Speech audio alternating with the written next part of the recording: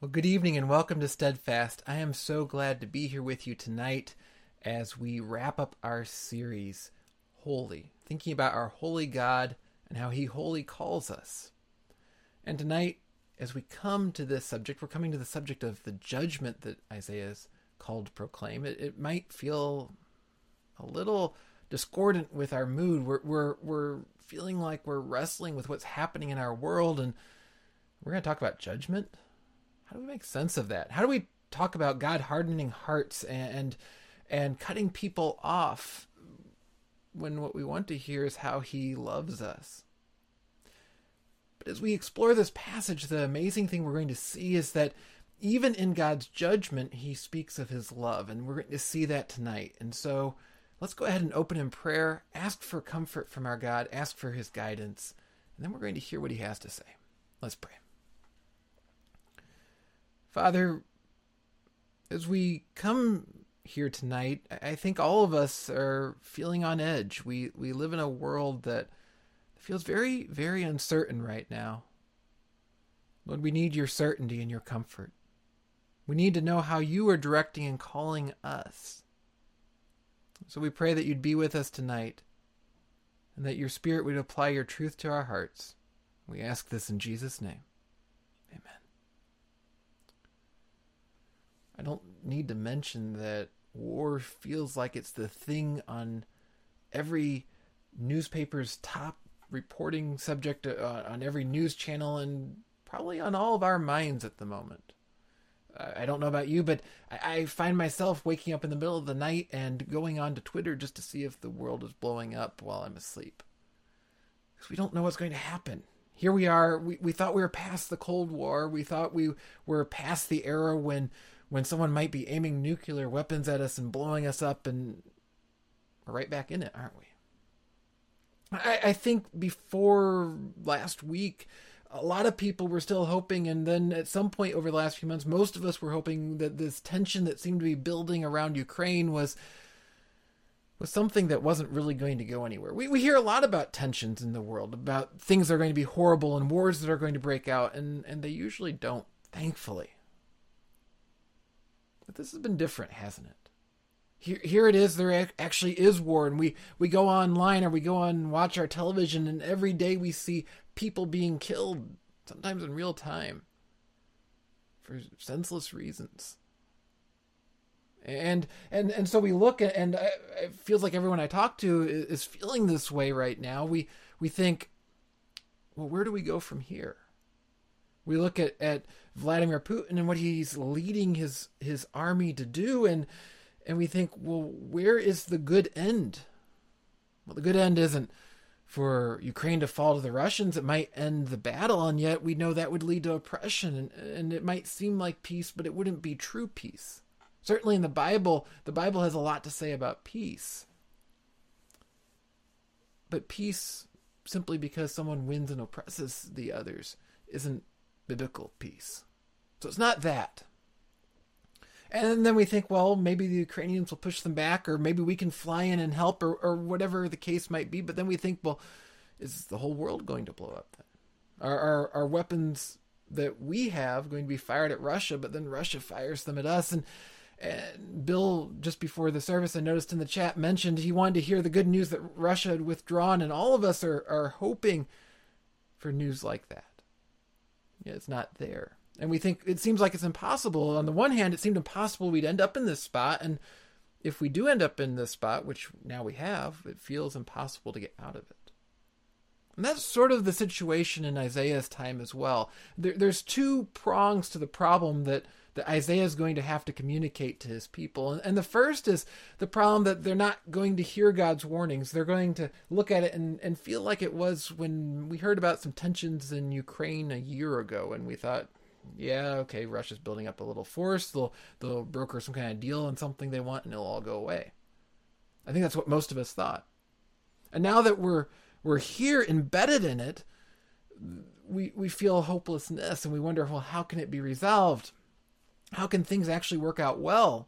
And that was going to be the other challenge for God's people as well. When they heard what was coming, if they actually recognized it really was coming, the temptation would be to fall into hopelessness.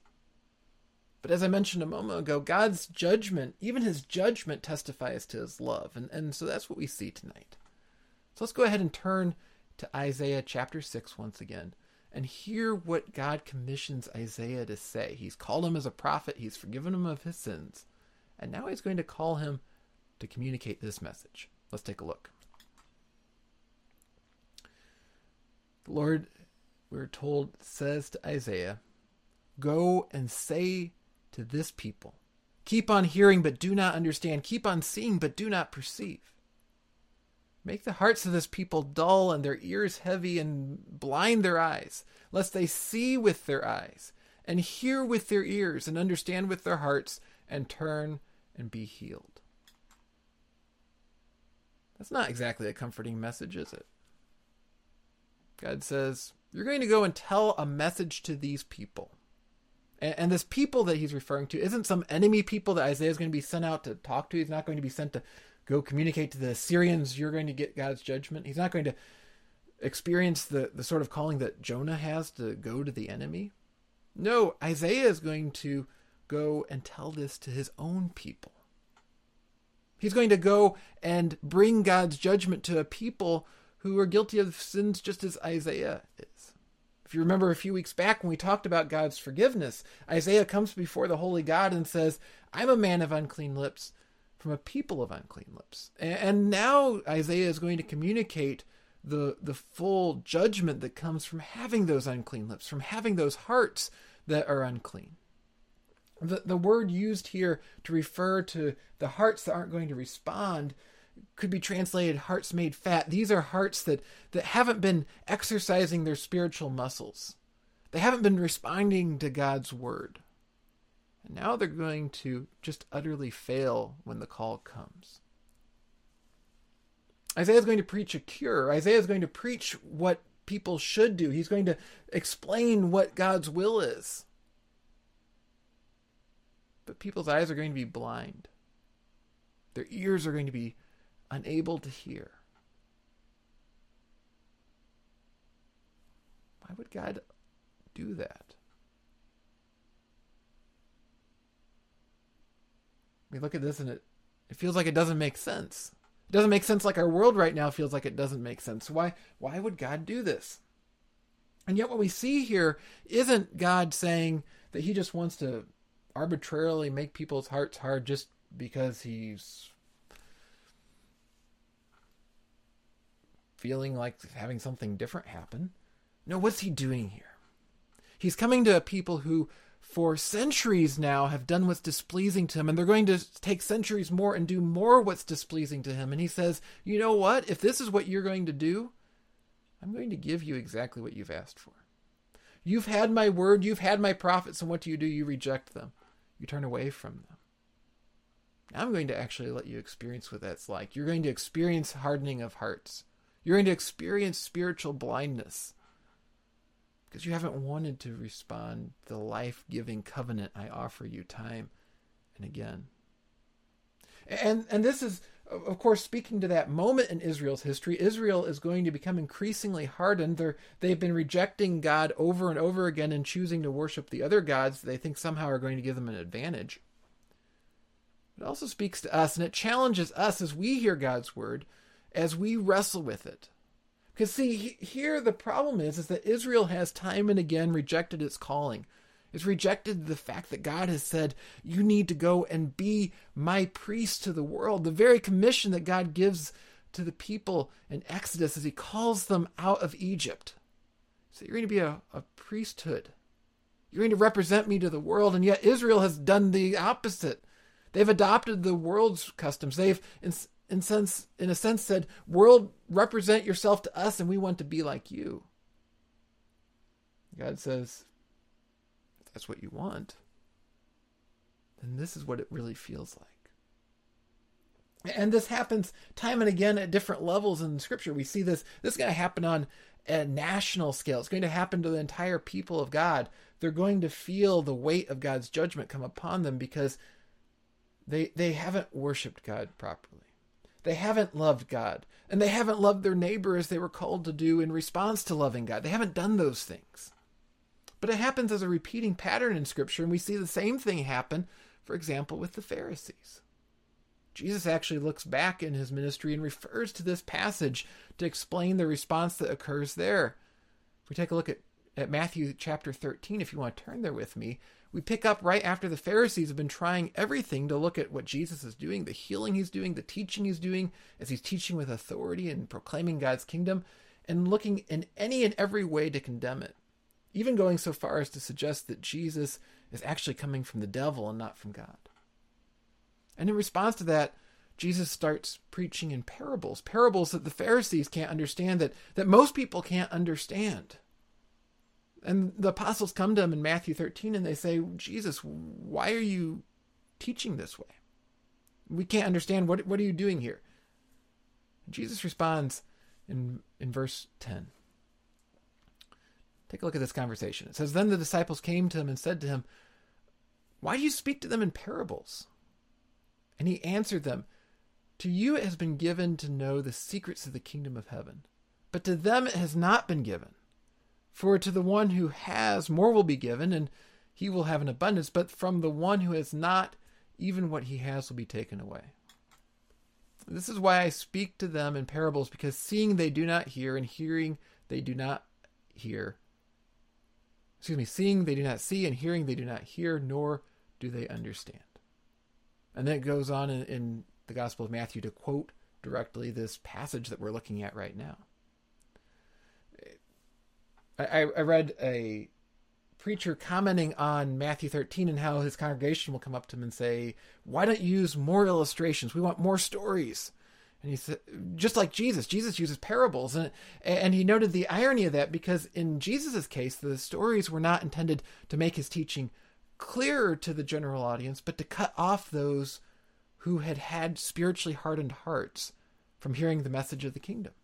The parables were used, at least in part, as a judgment against people, because Jesus was going to explain to his disciples what was going on in these parables. But those who were just looking for a way to find a gotcha that they could get Jesus with, Jesus wasn't going to explain it to them. They were going to miss out on the teaching about God's kingdom. And in some sense, that's what we see here in Isaiah too. Isaiah is going to proclaim, but God is going to obscure the proclamation from those who have already had spiritually hard hearts. When they've said they don't care what the Lord has to say. They don't care what the prophets have to say. They want to look out for number one, and they want to follow other gods if those other gods seem to offer benefit to them. God says, okay, then I'm going to put this life-giving word out here, but you're not going to understand it. And that challenges us. It challenges us today because each and every one of us is called to respond to God's word. And yet the temptation can be often. I was talking to a friend about this last week in Bible study. He was describing a friend who put off too long responding to the gospel. And we probably all know people like that who think that they can just say, well, the Bible has a lot in it that says I should do certain things, I should live certain ways, and I don't want to live certain ways. I just want life to be easy and pleasing to me. I want to live like the world, and sometime down the road when I'm old and I feel like slowing down, then I can spend some time and really study the Bible, and I'll learn what God wants me to do, and then I can respond. And this passage warns us against such action.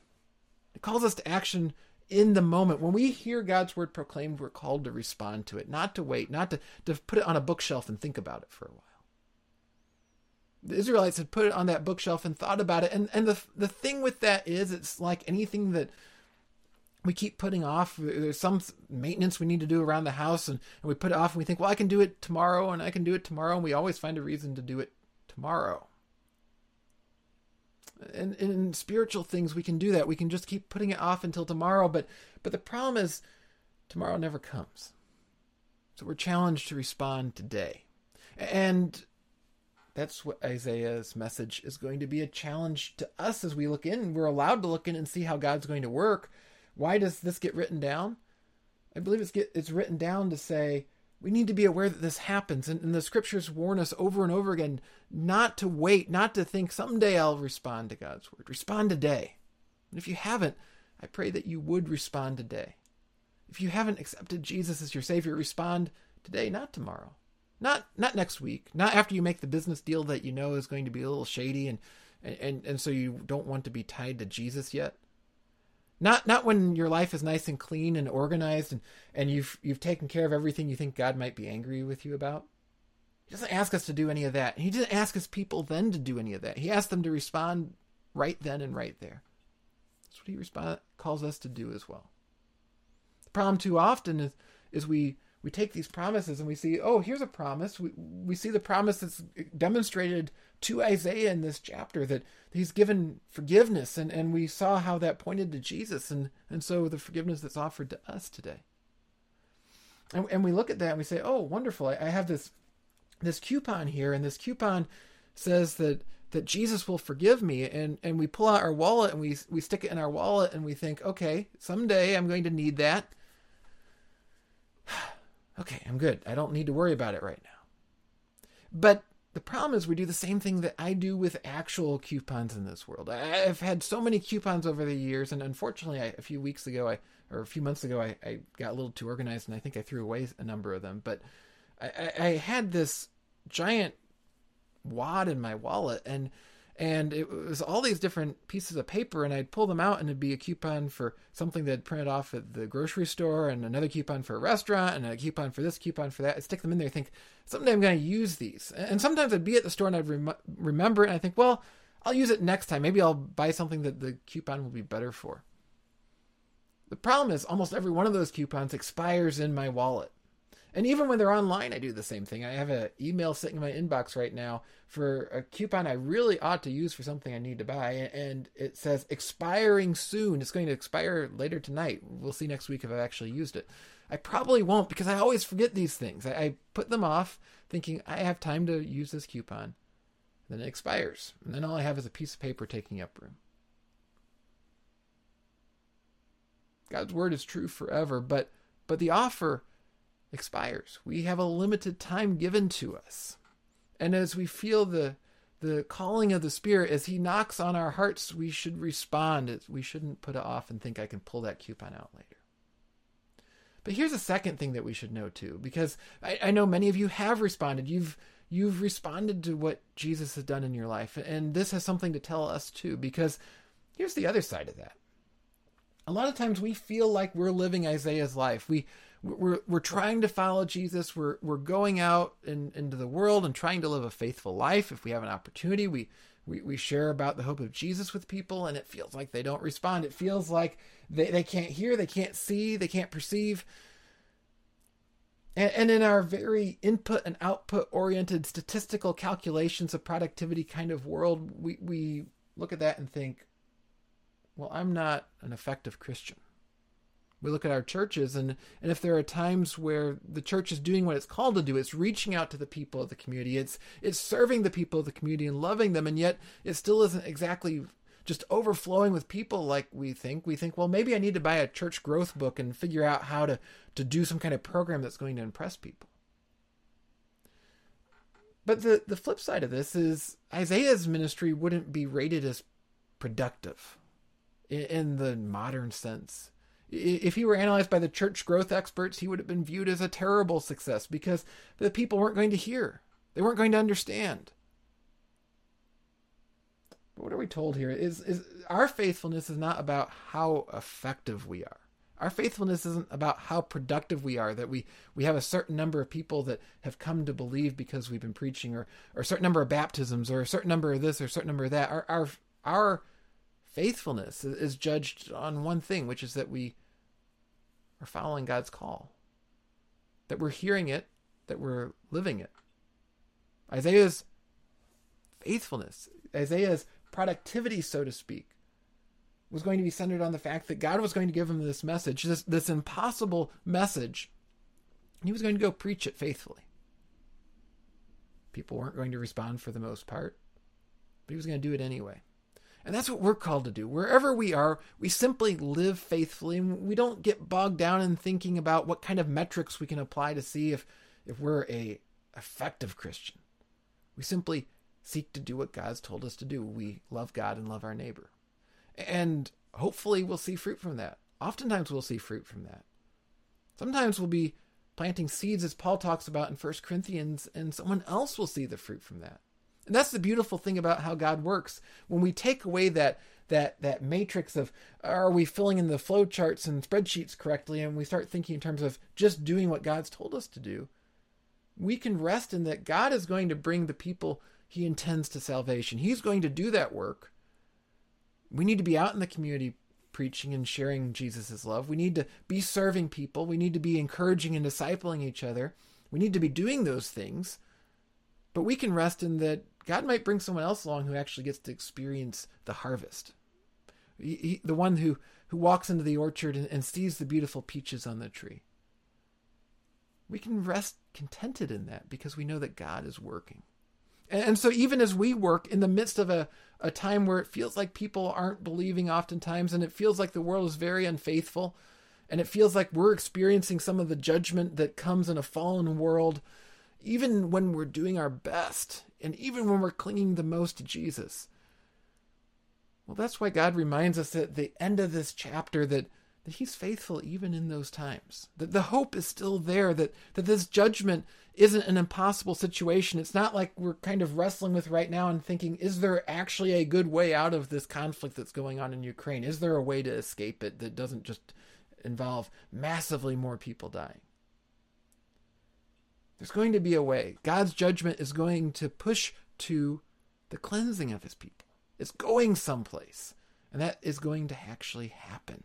We see that as we look on at the next verses. There's going to be a time first to wait. And we see that. Isaiah says, "How long, O Lord?" And he said, "Until cities lie waste, without inhabitant, and houses without people, and the land is desolate waste. And the Lord removes people far away, and the forsaken places are many in the midst of the land." Judgment's going to come, and it's going to be ugly. The time when the Babylonians ultimately come in and exile the remnant of God's people is an ugly, horrible time. But what's God doing in that? Even in that, he's with the people. The point of judgment isn't God's angry and he just wants to crush the people. He's not just lobbing rockets at them to kill them. Why is God bringing judgment upon them? God is bringing judgment upon them to take those people who are spiritually dead and take some of them and awaken them. And we see that in the Babylonian exile to some extent. Right then and there, we see people who say, wait a second, we should be following the law of God. And as people return, and we see this told in Ezra and Nehemiah, the people say, well, we want to do what God's word has to say. And we see some of the law of God being fulfilled in ways that hadn't been since the beginning of the Exodus. But there's more than that too. There's much, much more than that. And this is something that God does time and again, even in judgment.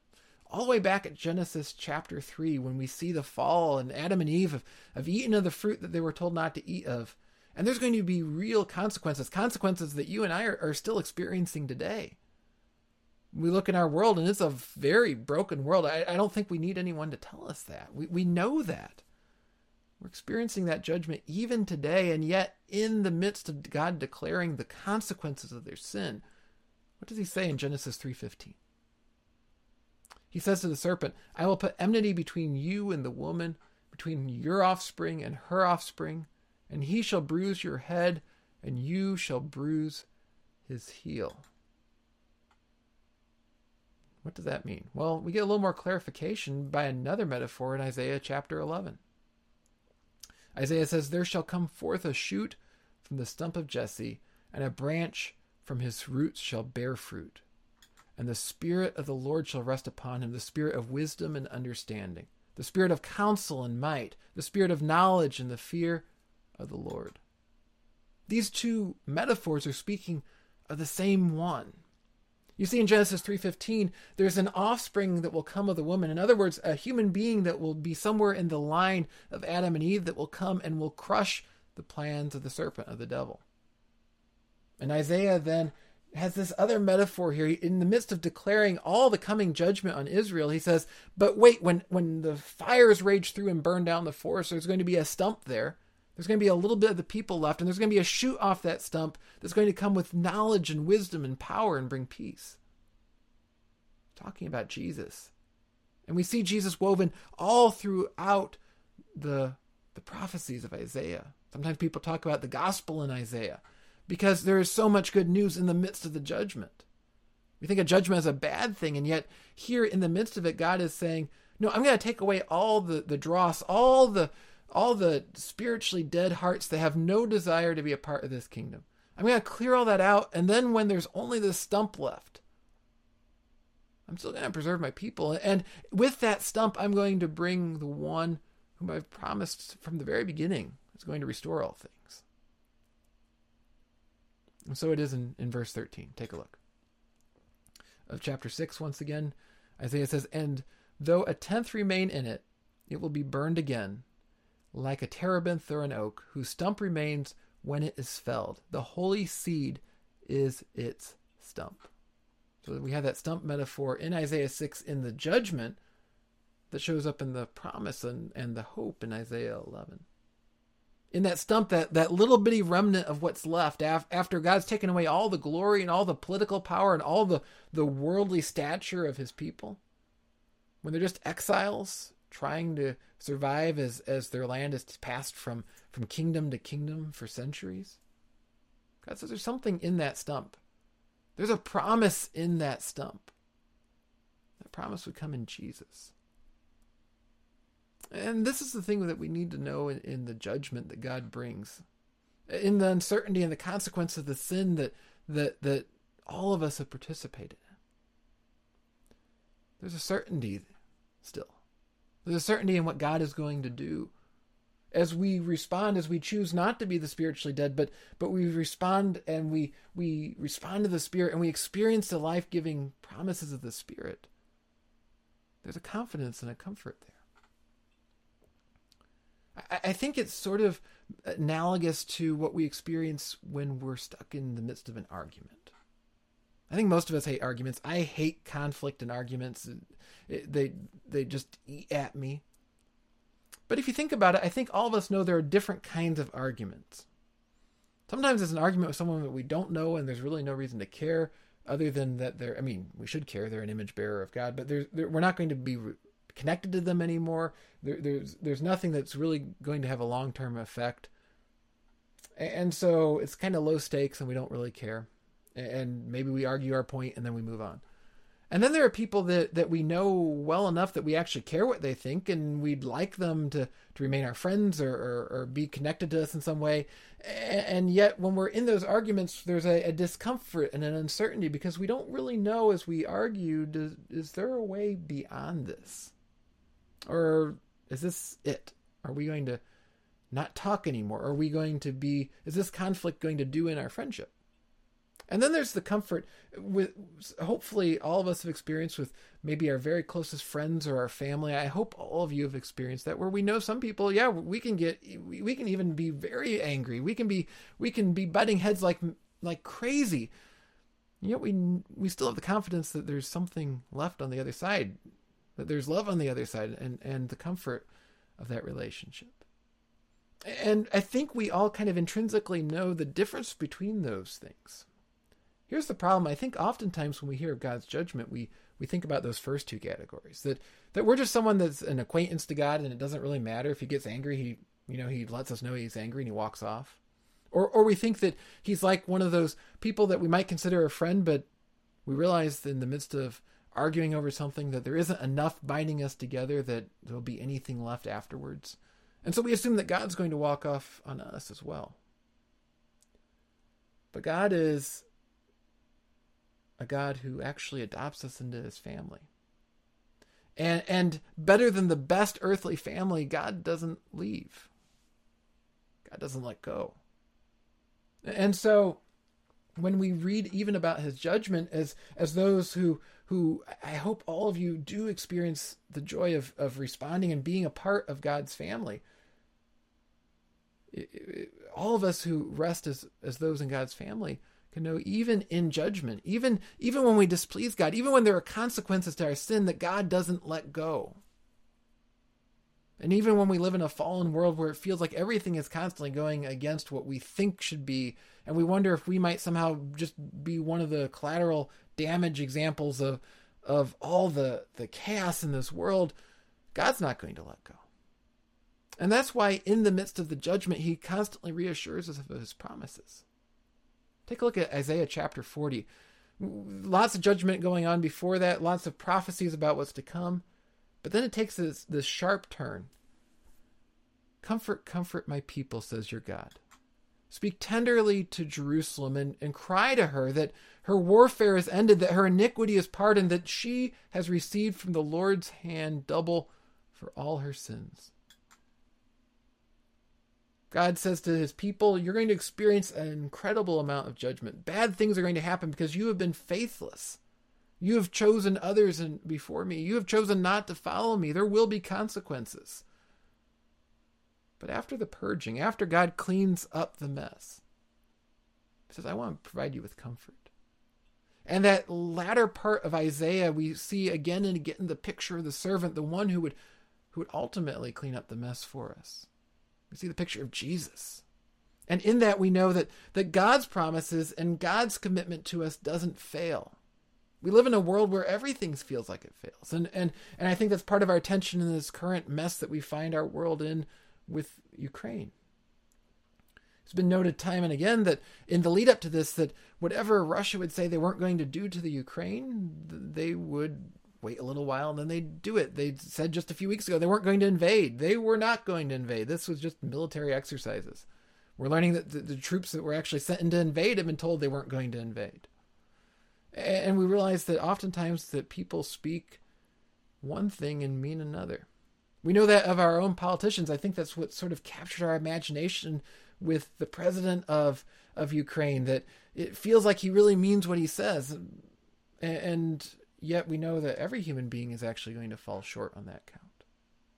We certainly look at our own leaders and we look at ourselves and we realize how often we fall short on that count.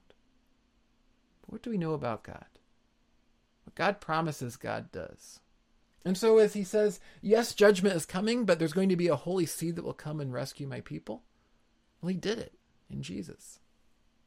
And he didn't say that then everything would be easy and smooth after that all of us should be living a luxurious, comfortable life. He didn't say that at all. But what he did say is that there will be a time that he'll wipe every tear away from our eyes.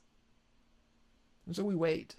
We wait with confidence. In the wilderness that we might find ourselves in this moment or in any moment in life, we wait with confidence because we know that God's the one who actually means what he promises. And that's our hope tonight. That's our hope every single day. Would you join me in prayer? Father, sometimes it's hard to cling to the hope that you do what you say because it's not what we see in this world. We see people and things that we think have made it clear they can be depended on. And yet they can't. We see that in leaders, certainly in this world, and we realize that they can't be depended on. Whatever we put our trust in this world, Lord, we know falls short. Yet we know that you do not, that you are good and you are faithful, and I pray that you would give each of us that reassurance tonight that whatever comes tomorrow, whatever good or bad news might come out of this war, or anything else that follows, we know that you are faithful and you will keep your promises.